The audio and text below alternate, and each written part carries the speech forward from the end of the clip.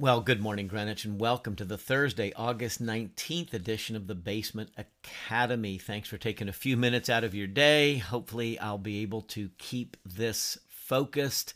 This particular topic, I think, is significant today. I do ask you to watch all the way to the end. Hopefully, it's not bitter, but I think where we land with the pastoral reflection will be very significant. So I do invite you to, even if you can't listen to it or watch it all in one sitting, to listen all the way through. I think it will be helpful.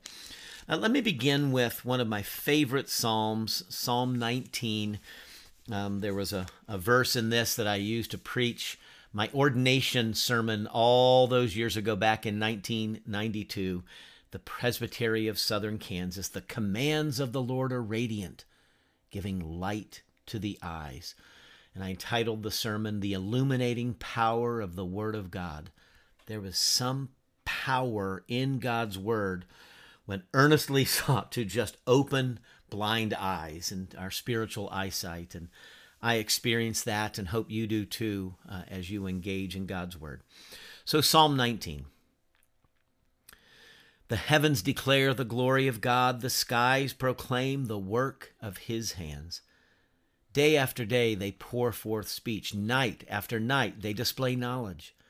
There is no speech or language where their voice is not heard, for their voice goes out into all the earth, their words to the ends of the world. In the heavens he has pitched a tent for the sun, which is like a bridegroom coming forth from his pavilion. Like a champion rejoicing to run his course. It rises at one end of the heavens and makes its circuit to the other. Nothing is hidden from its heat. The law of the Lord is perfect, reviving the soul. The statutes of the Lord are trustworthy, making wise the simple. The precepts of the Lord are right, giving joy to the heart. The commands of the Lord are radiant, giving light to the eyes. The fear of the Lord is pure, enduring forever. The ordinances of the Lord are sure and altogether righteous. They are more precious than gold, than much pure gold. They are sweeter than honey from the comb.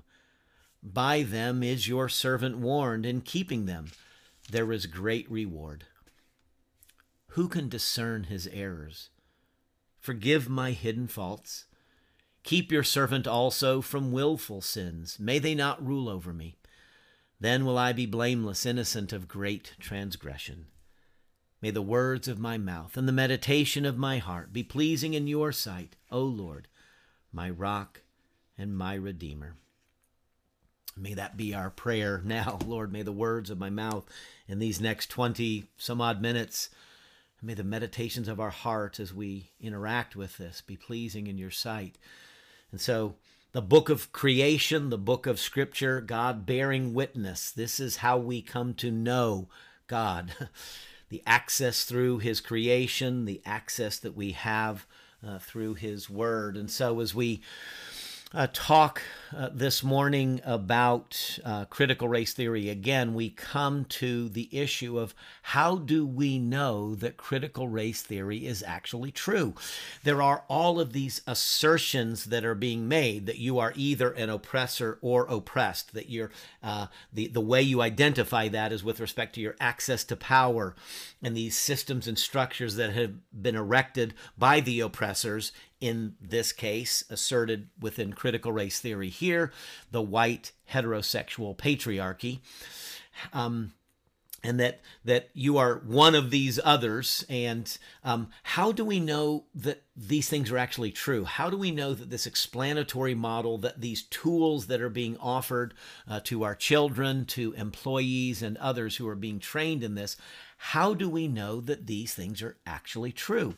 The question we rightly ask is, what data, what evidence, what test have you run to verify the truthfulness of these claims with respect to oppression and racism in our society? And so it's right here at this point that critical race theory doubles down. You know, that's the gambler's view, kind of, I'm gonna push all my chips in and I'm gonna double down on this particular hand. I'm gonna play it out. I think it's a bluff personally, and I'm maybe showing my cards here to carry the metaphor, but critical race theory doubles down on the social construction of reality. So talked about that yesterday. Okay, that reality, race is a human invention, gender is a human invention. And so the social construction, there is no objective reality. It is merely subjective experience, and then we invent it. And so critical race theory suggests or teaches that the oppressor's privilege, so the white European males that came over to the American colonies, right, who were in charge and then enslaved people, and that the white oppressors privileged data and evidence and rationality and truth and the like, all in a game to preserve their power. This is what is asserted. I've got to, forgive me for not having this pulled right up.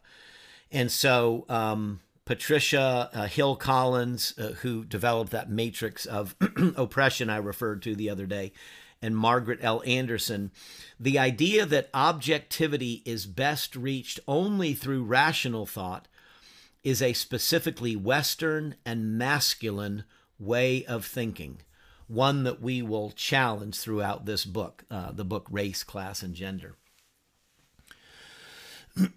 And so rationality, reason, data, evidence.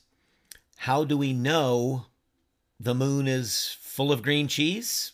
Well, I said so. Well, let's send some people up there in a rocket. Let's build rocket ships. Let's figure out trajectory and propulsion and physics, and let's land some people there, and let's scoop some rocks up and bring it back, and let's find out if it's made of green cheese or not. And so critical race theory suggests that data, evidence, rationality, etc., are actually tools of the oppressors. So at this point, we should be concerned, right?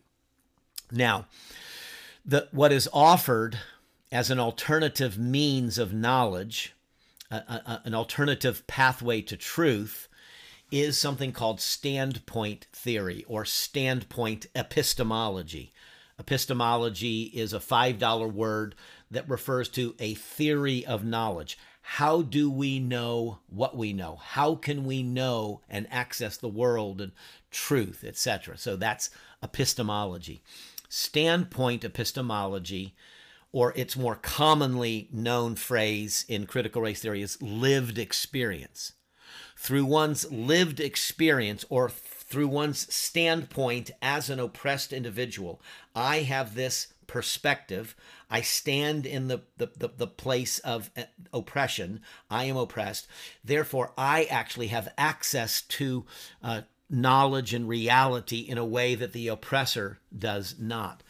So it's this idea that the oppressed individual and the oppressed communities actually have a unique access to reality and truth, so that experience ends up trumping evidence.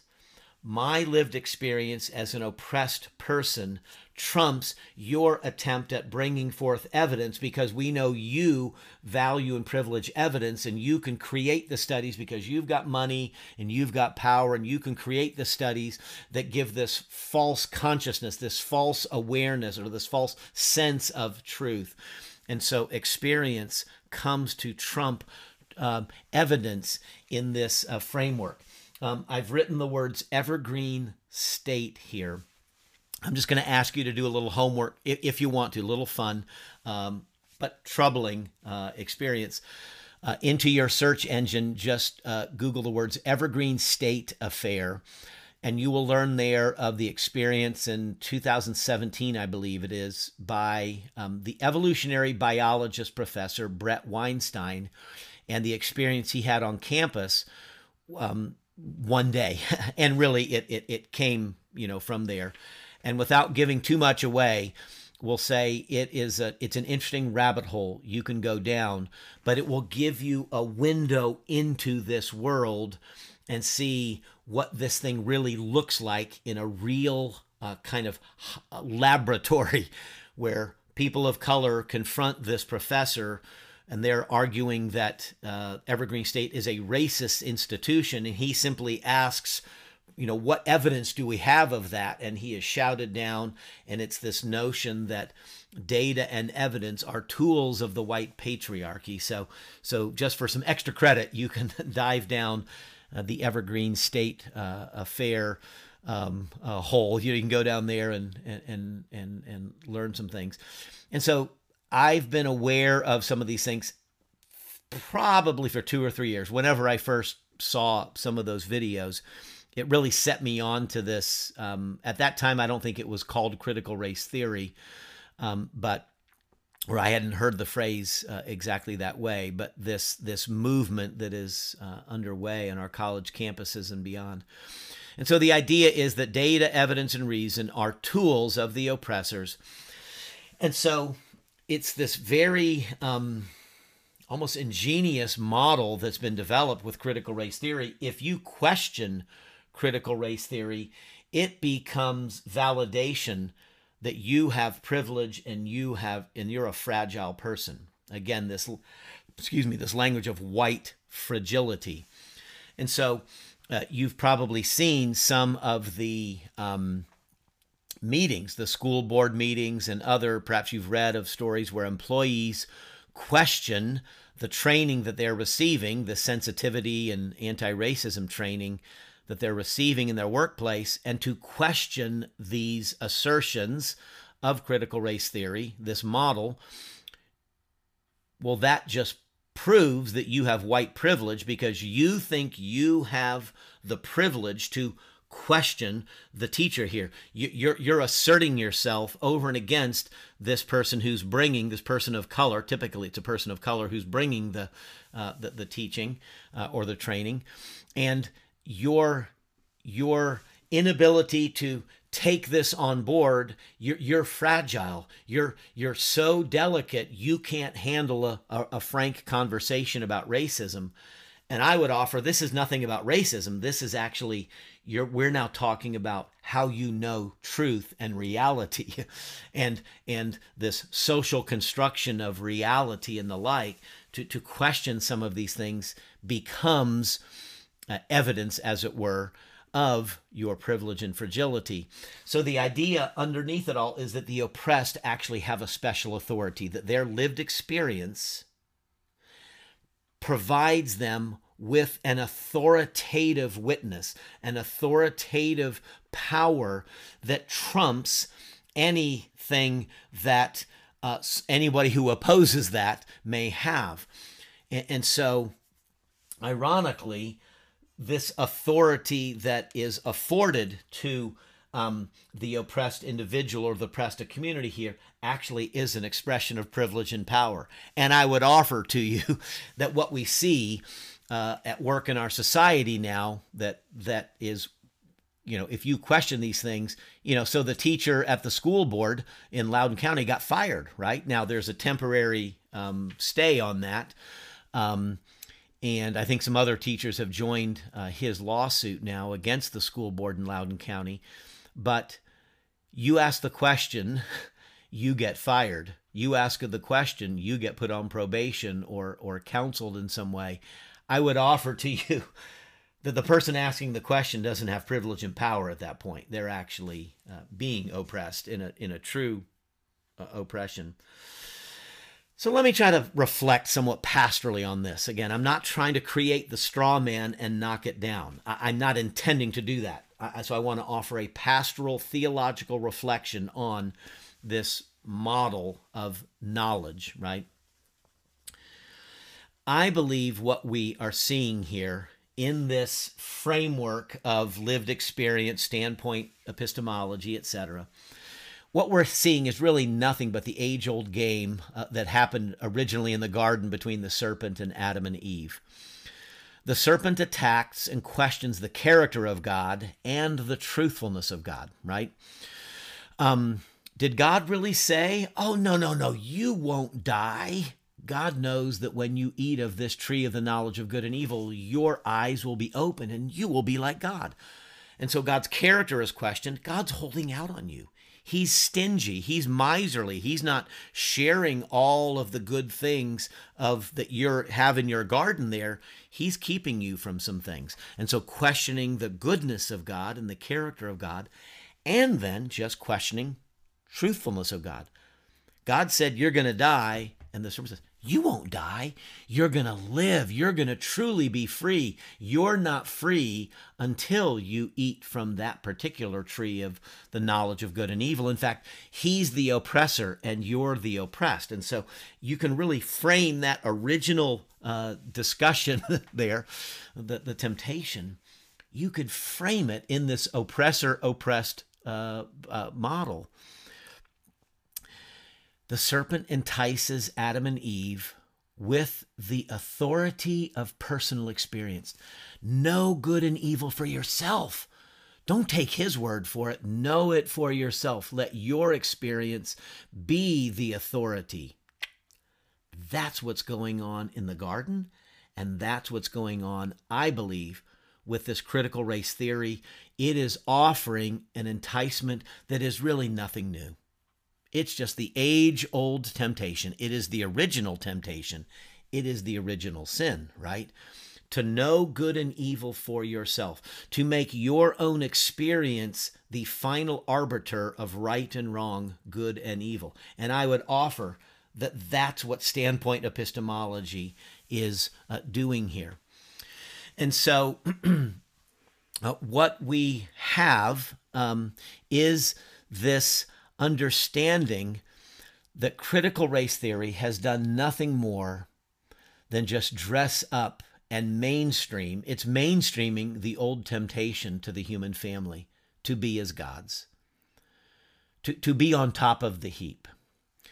And so sadly, many are eating of this bitter fruit. And it is, as I believe we will see, going to be very destructive for our society.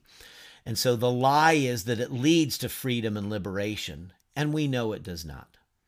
Becoming gods unto ourselves, asserting ourselves over and against all other truths, all other knowledge, all other moral frameworks, and making my own personal experience and my own judgment the final arbiter of truth is not a liberating experience. It is a binding experience. There we find the chains. And so Adam and Eve plunge themselves, their family, Cain and Abel, and the human family into chains as a result of that. I would offer that taking critical race theory head on is going to be very difficult because the model has built into it what is known as a Kafka trap. Let's see if I'll write it right here. Whoops, sorry about that. Franz Kafka, he wrote a and called it The Trial. And so a Kafka trap is, so in the trial, the police knock on the comrade's door. Comrade, come out.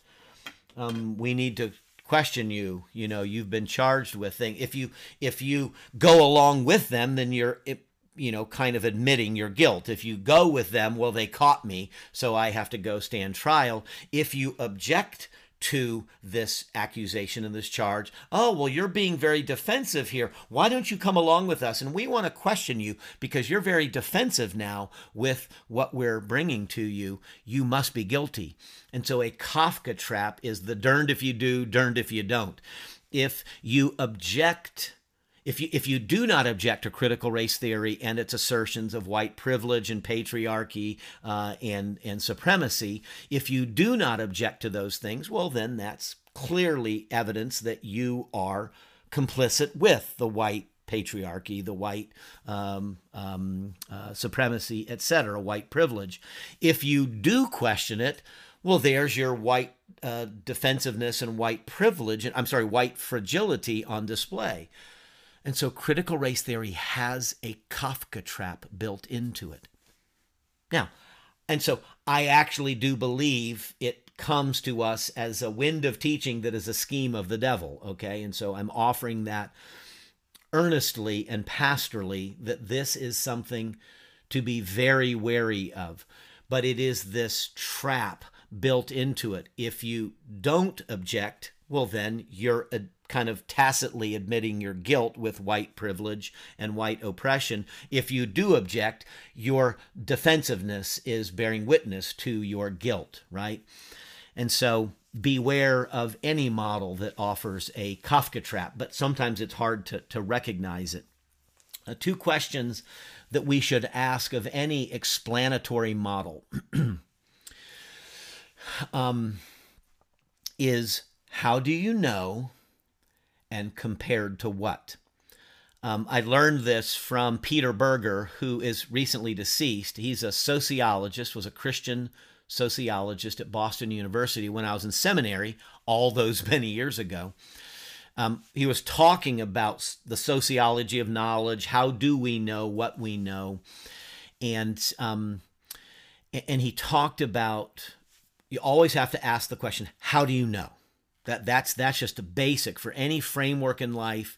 So how do we know there is a God? Well, we talked about these scriptures. Well, how do we know the scriptures are true? Well, we've got these manuscripts. Well, how do we know these manuscripts are verifiable, etc.? And so there's a pathway we can talk.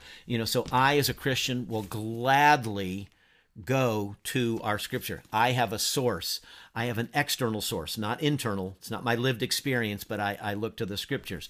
Go back to our Theology 101 series last summer, and we talked about this, okay, the book. Okay, how do you know anything? So how do you know critical race theory is true? Well, I said so. Can we keep talking further? And then compared to what? So America is a racist nation. Evergreen State is a racist institution.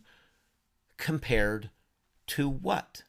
What standard do we have that we bounce things against, that we validate or measure things against? So how do you know? America is a racist nation compared to what other nation? Is there another nation that is not racist like America? What other nation allows people of color to go to school, get PhDs, write books that criticize their nation? I mean, if that is an evidence of freedom itself, the freedom to question, to question the very foundations of our nation is evidence of the freedom that our nation provides, right? And so at least that's my particular framework, okay? So it may well be that the only way to combat critical race theory is not through evidence, not through data, though I believe that's helpful, but the model builds into itself kind of some resistance to data and evidence, via the lived experience, okay? So I think the way into dealing with someone who's embraced critical race theory is not through statements that are coming back, but maybe coming in through the side door. So don't try to go in through the front door of data and evidence, because they're just going to resist it. The way to come in is through questions. Okay, this is what Jesus did, right, with the Pharisees, right? He would ask them questions that would kind of serve, they would be a time release to those questions sometimes. And so maybe it's this. Can I ask a few questions?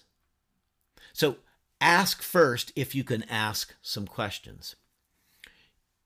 If the answer is no, we actually don't want questions, then say, why is it that I can't ask questions?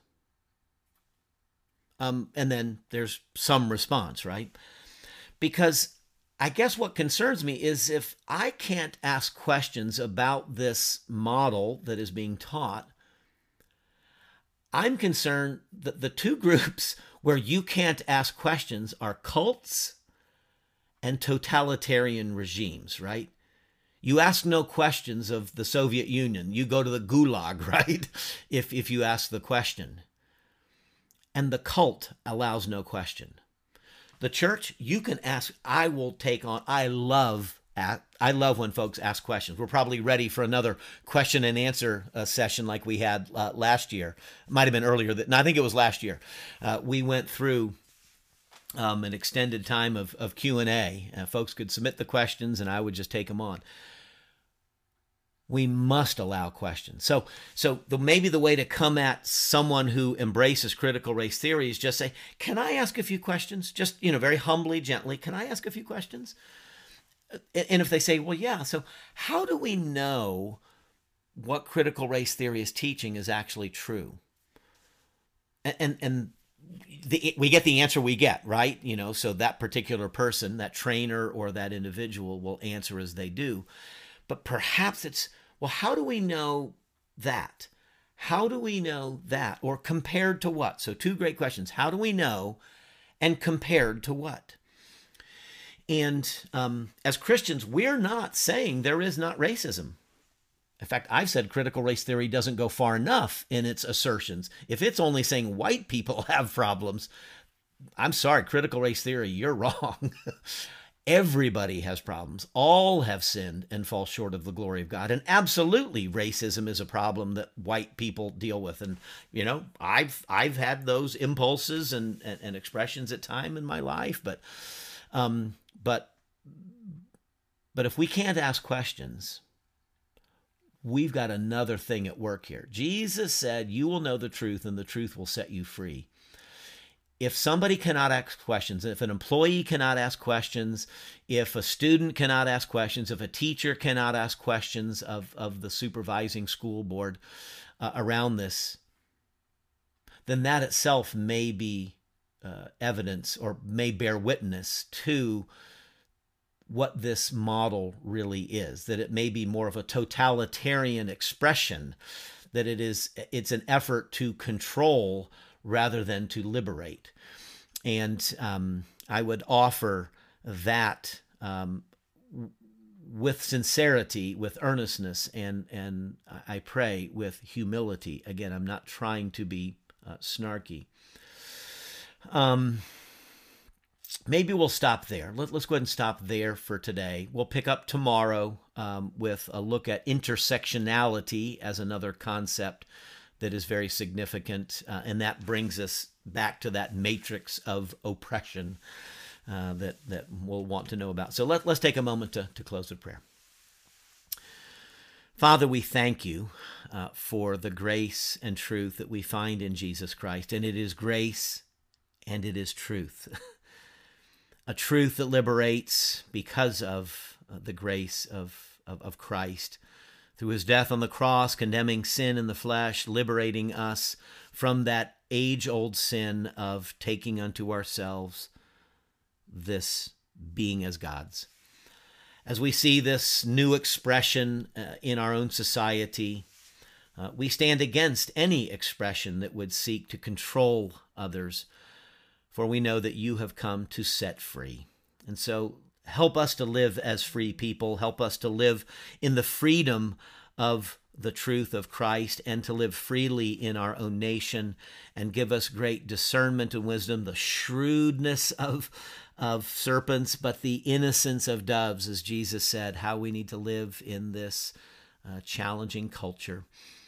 And so we pray, Lord, that we would be those ambassadors of light and grace and truth and freedom, as we bear witness to Jesus, in whose name we pray, and who taught us to pray together, saying, Our Father, who art in heaven, hallowed be thy name. Thy kingdom come, and thy will be done on earth as it is in heaven. Give us this day our daily bread, and forgive us our debts as we forgive our debtors. And lead us not into temptation, but deliver us from evil. For thine is the kingdom and the power and the glory forever. Amen.